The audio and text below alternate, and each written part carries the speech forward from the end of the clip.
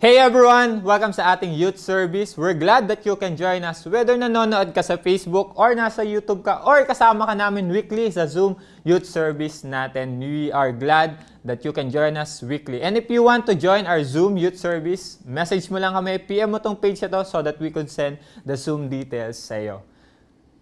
2 months na nakalipas sa ating 2020 as we started the 2020. Kamusta ka naman? I know a lot of things have happened sa atin. January pa lang, no, naramdaman ulit natin yung COVID cases na tumaas. At para bang naulit na naman yung nangyari before.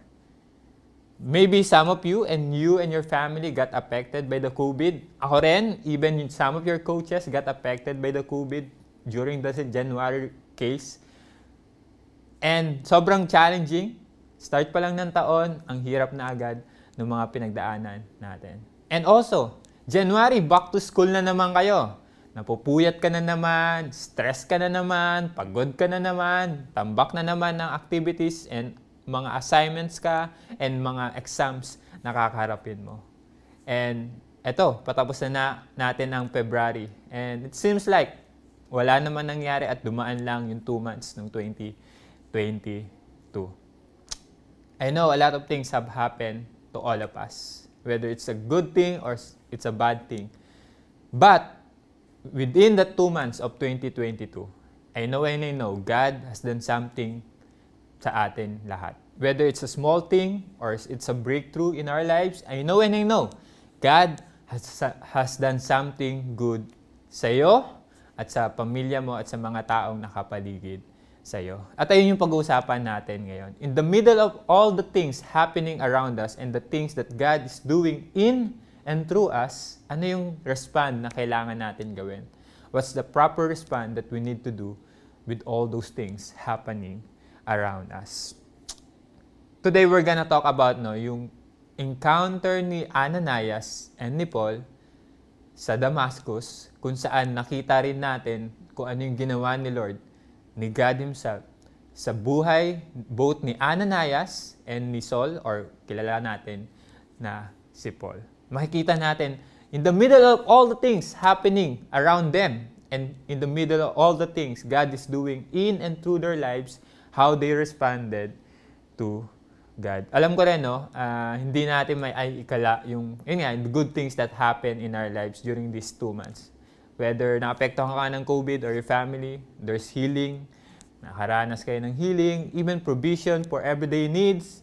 And also, di ba, ikaw rin mismo nakapagpahinga ka. Yung iba sa inyo, merong academic ease, pero sabi niyo, it's not enough. And also, some of you, nakabalik din sa spiritual discipline nyo, reading the Bible and also praying. And there's a lot more na ginagawa pa ni Lord. And minsan di lang natin napapansin. Again, in the middle of all of this, ano ba yung kailangan na respond natin? What's our proper respond? We are going to read Acts chapter 9, verse 10 to 19. But before that, pray muna tayo as we study the Word of God. Lord, thank you for today. Lord, help us to understand your Word and help us, Lord, to respond in the way that you want us to respond. Lord, tulungan mo kami na maintindihan yung salita mo, Lord, and let your Holy Spirit fill us so that we could hear you and so that we could be ready to receive from you and respond in the way you want us to respond. In Jesus' name, amen and amen. Before the verse na babasahin natin, bigyan ko lang kayo ng little background kung anong nangyayari sa buong chapter na to. Again nga, during this time, there's this man called Saul, pero kilala natin later on na naging Paul. Si Saul, papunta siya sa Damascus. Anong gagawin niya sa Damascus?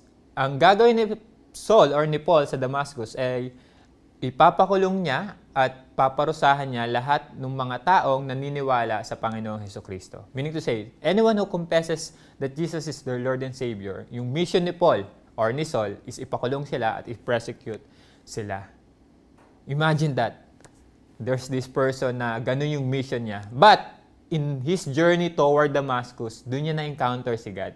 Mababasa niya sa Acts 9. Doon niya na-encounter si God, and God made Himself known to Paul or to Saul, and sinabi niya kay Saul, continue your journey towards Damascus. But on the other hand, or the other side of the city, meron din kinakausap si Lord. And this man is named Ananias. Sa kabilang banda ng city, Jesus himself encountered Ananias also.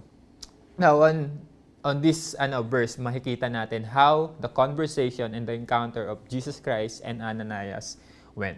Verse 10 to 19 says here. Let me get my Bible. Kung may Bible ka, read it with me. Acts chapter 9, verse 10 to 19. Says here, Now, there was a disciple at Damascus named Ananias.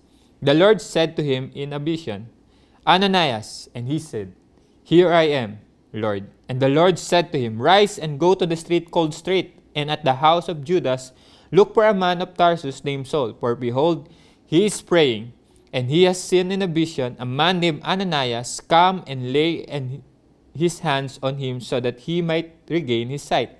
But Ananias answered, Lord, I heard from many about this man, how much evil he has done to your saints at Jerusalem, and here he has authority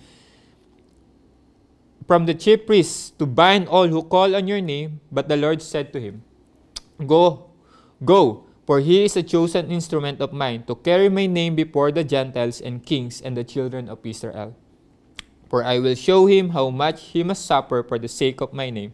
So Ananias departed and entered the house, and laying his hands on him, he said, Brother Saul, the Lord Jesus, who appeared to you on the road by which you came, has sent me so that you may regain your sight and be filled with the Holy Spirit. And immediately something like scales fell from his eyes, and he regained his sight. Then he rose and was baptized, and taking food, he was strengthened. Ito yung nangyari, the encounter ni Ananias and ni Jesus himself. In this chapter now, we can see that God is doing something both in the lives of Paul and Ananias. Pareha silang na-encounter nila si Jesus. Again, si Paul going to Damascus, and now in this verse, si Ananias talking to Jesus. Jesus encountered them both, talked to them, gave them an instruction, declare His purposes to them, and also display His power over their lives. Ayun yung nangyayari dito. God is doing something in the lives of Saul and Ananias. And most of the time, God is doing the same thing with us. Ginagawa din ni Lord yun. At may ginagawa rin si Lord sa buhay natin. Every day, God wants to encounter you. Every day, God is talking to you. Every day, God is declaring His purposes to you. And every day, God is displaying His power over your life. But at these moments, when we encounter those kind of situation between God, we do have different responses. Now, we will see how Ananias responded to God. This is how Ananias responded to God. The Lord said to him in a vision, Ananias, and he said, Here I am, Lord. This is the response of Ananias. When God called him, Ananias responded by this, Here I am, Lord. Yung salita na yon, ayun yung pinaka-respond ni Ananias when Jesus himself called Ananias. And in this response, Here I am, Lord, is a response of someone who is ready to listen to God, a response of someone who is enter the presence of the Lord, a response of someone who is available for the Lord. Someone who listens, someone who enters the presence of God, and someone who is available for the Lord. Now the question that I want to ask for us all, when was the last time you responded to God like this? When was the last time you uttered the word or the praise, Here I am, Lord? Kailan mo ulit nabanggit yon? A response of, Lord, I'm ready to listen. Lord, I want to enter your presence. Lord, I am ready for you and I'm available for you. Lord, here I am. Here I am. Lord, when was the last time you listened to God? When was the last time you make yourself available for the Lord? When was the last time you enter His presence? When was the last time you utter, Here I am, Lord? Starting of the year, we talk about the series Abide. And kung babalikan nyo yan, no? Yung Abide series natin. It's about remaining in God, holding on to God, enduring with God. It means, Lord, kakapit ako sa'yo. Lord, mananatili ako sa'yo. Lord, nandito ako sa presensya mo. And, again, in that series, no, our heart is, we will continue to abide and to say, Lord, here I am. And if you are that person, you are continually abiding in the Lord, you are continually remaining in the Lord, you are continually holding on to God, magpatuloy ka. Continue to abide with the Lord. But, if you are that person having a hard time saying this word, here I am, Lord.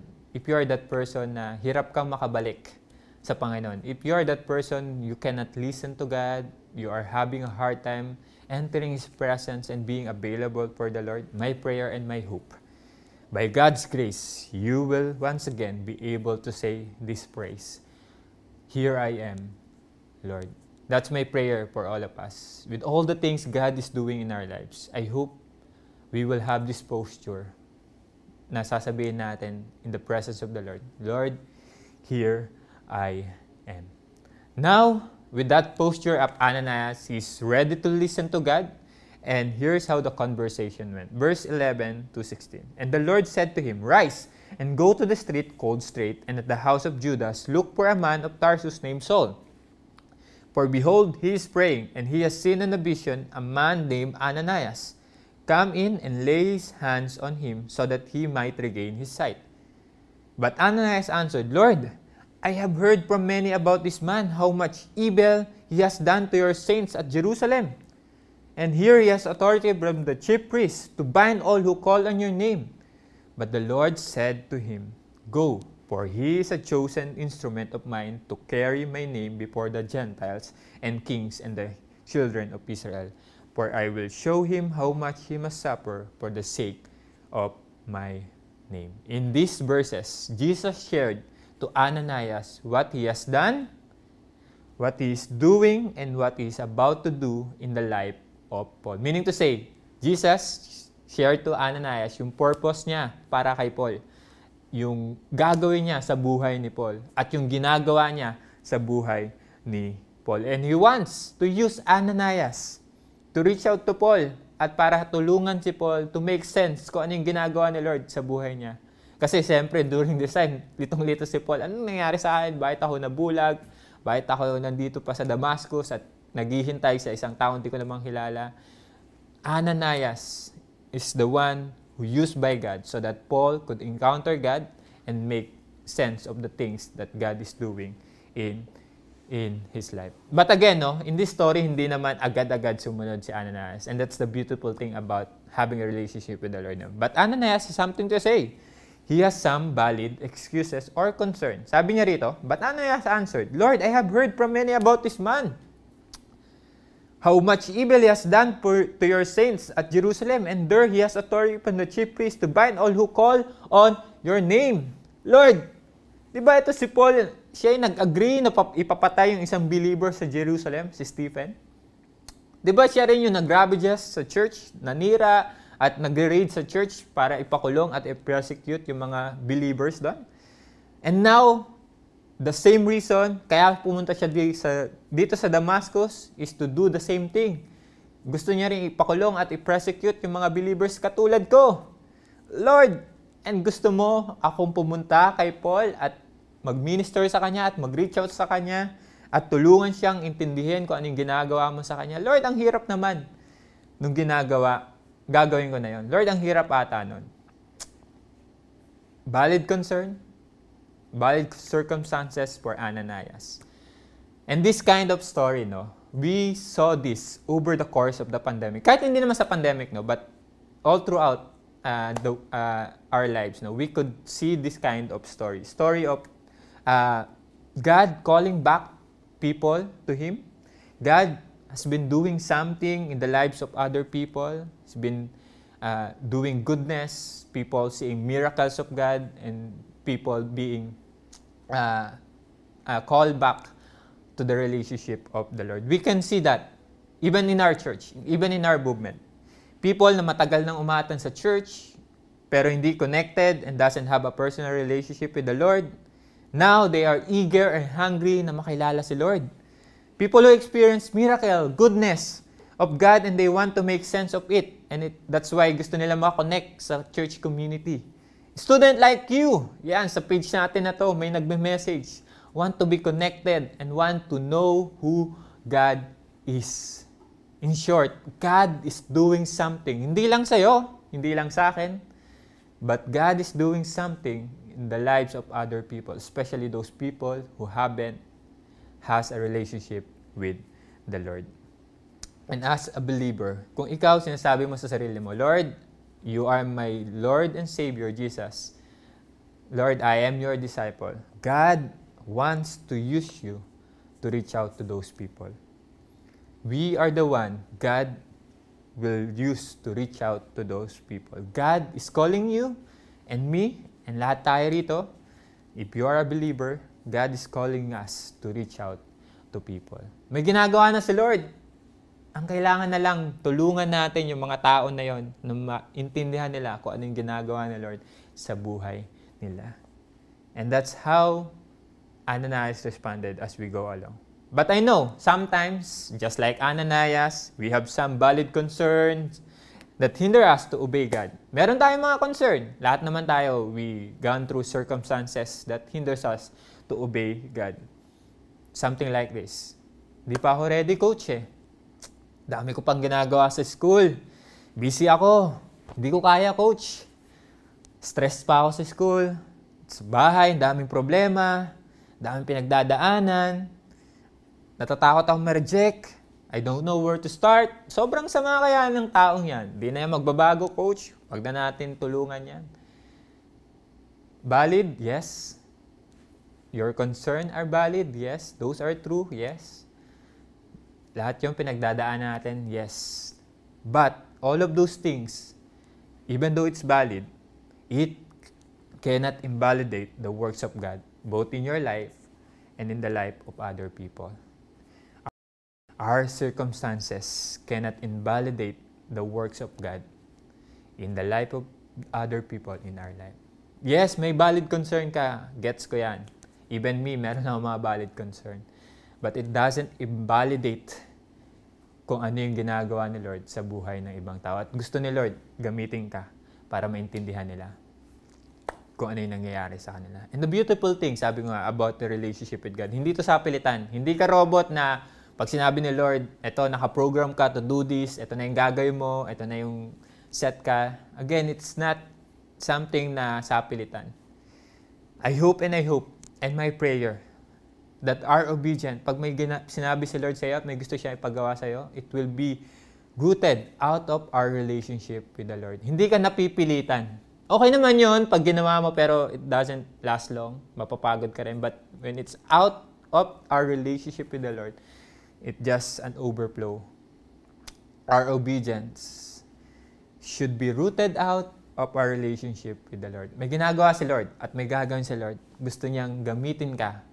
And as you obey God, I hope it is out of our relationship with the Lord. Hindi lang dahil sinabi namin bilang mga coaches nyo. Hindi lang dahil kailangan eh.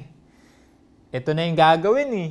Ito na yung sinabi, no? But, I hope, first, you heard from the Lord, nakarinig ka kay Lord, and you obey Him out of your love for Him and out of God's love for His people. Sana ganun yung respond. Hindi ka napililan, but it's an overflow of God's love to you and to the people around us. Just like how Ananias responded to God. Sabi niya, verse 17, so Ananias departed and entered the house, and laying his hand on him, he said, Brother Saul, the Lord Jesus who appeared to you on the road by which you came has sent me so that you may regain your sight and be filled with the Holy Spirit. Again, si Ananias, yung description sa kanya, some scholars said, he is a prophet, but again, yung description dito is a disciple. Meaning to say, Ananias has a personal relationship with the Lord. And out of that relationship with God, Ananias responded by, again, listening to God, here I am, Lord, and obeying Him. Ananias went to Paul, pinagaling niya si Paul by the power of God and declare to him who God is. With all the things happening around us and what God is doing in and through us, my prayer and our prayer, by God's grace, we will respond by listening to God and obeying Him. Listen and obey. Ayun yung prayer ko, na hindi lang dahil sinabi namin as your coaches or narinig mo, Summer. Okay naman yon, but first and foremost, our hearts and our prayer, that you will learn to listen to God just like Ananias and obey Him out of your relationship with the Lord. Because as you do that, as you listen to the Lord and obey kung ano yung sinasabi niya sa'yo, it will make an impact not only to your life, but to the life to those people that God entrusts to you. As a result of Ananias' obedience, ito yung nangyari to God. It made an impact sa buhay ni Paul, and it paved the way so that Paul can fulfill God's purposes in his life. Dahil sa ginawa ni Ananias, nabago si Paul. Dahil sa ginawa ni Ananias, nakita niya yung purposes niya kay God. Sa verse 19 to 20. For some days, he was with the disciples at Damascus, and immediately he proclaimed Jesus in the synagogue, saying, He is the Son of God. Ano nangyari dito? When Ananias obeyed to God, sabi ni God sa kanya, puntahan mo si Paul, ipaintindi mo sa kanya, tulungan mo siya intindihin ko anong ginawa ko sa kanya at gagawin ko para sa kanya. When Ananias did that, Paul got connected to the church community. Sabi dun, for some days, he was with the disciples in Damascus. Meaning to say, si Paul, hindi na lang siya mag-isa or hindi lang siya loner, but siya himself got connected with the church community. And also, immediately sabi dun, Paul preached the gospel. Hindi lang si Ananias ngayon yung nagpe-preach ng gospel, but even Paul immediately preached the gospel. Because why? Because of the obedience na meron si Ananias. Because tinulungan ni Ananias si Paul na maintindihan yung purposes niya kay Lord. Imagine, if you will learn to listen and obey to God, imagine the impact it will make, not only to you, hindi lang sa buhay mo, but also to those people God will entrust to you. Imagine the impact. Pag nag-reach out ka, nakita mo na may ginagawa si Lord at nag-obey ka kay Lord, at ni-reach out mo yung kaibigan mo na matagal nang naghahanap ng kasagutan sa mga tanong niya about God. Yung mga kaibigan mo na eager and hungry na makilala si Lord, at kinamusta mo, pinitch mo yung gospel sa kanila, in-engage mo sila, in-invite mo sila sa mga ginagawa mo, in-involve mo sila sa ginagawa mo, and now they make sense kung ano yung kabutihan ni God sa buhay nila. Imagine the impact that it will make sa buhay nila. They themselves will know the purposes of God. They themselves will see that their lives has value. Imagine the impact when we listen and obey to God. And as I end, our prayer is that, personal prayer ko, and as your coaches, by God's grace, we will always see the works of God in our lives. Yes, nakaka-overwhelm yung problema. Yes, madami tayong pinagdadaanan, at as we continue to journey in this life, marami pa tayong pagdadaanan. Yes, those are all valid. But our prayer, by God's grace, we will always see that God is doing something in our lives and the lives of other people around us. And we will always have this posture, yung katulad ni Ananias. Here I am, Lord. Here I am, Lord, ready to listen and obey you. I hope as we continue to get to know God and listen to Him, we will have this posture. Lord, here I am, listen to obey, ready to obey and ready to listen to you. Let's pray. Lord, maraming salamat sa salita mo ngayon at sa story ni Ananias and Paul, and how you encountered them both, and how you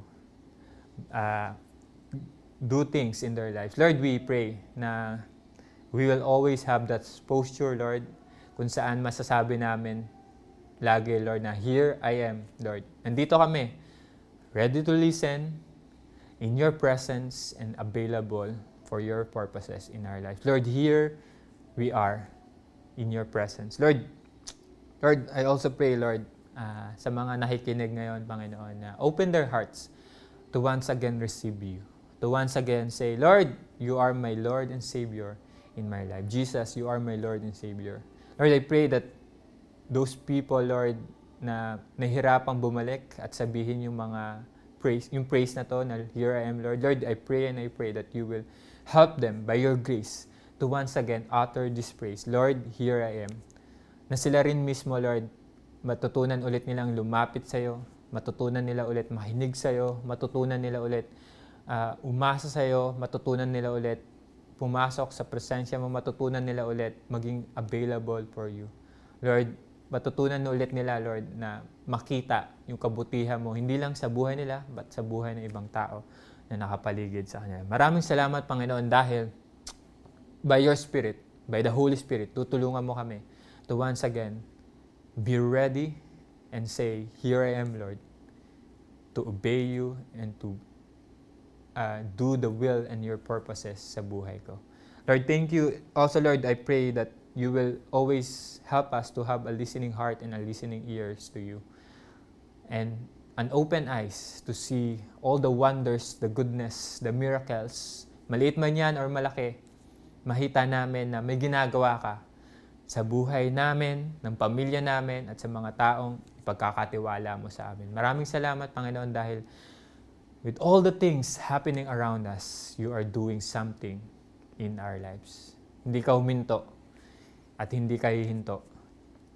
Magpapatuloy kang baguhin yung buhay namin, baguhin yung mga nangyayari sa buhay namin, at patuloy mong ipapakita yung kapangyarihan mo, katapatan mo, at pag-ibig mo sa bawat isa sa amin. Maraming salamat, Panginoon. Lord, pinapanalangin ko yung bawat taong nakikinig dito that they will encounter you once again in their own time, in their own where they are at right now, kung nasan man sila ngayon. Lord, we pray that you will encounter them and they will encounter you and be in your presence.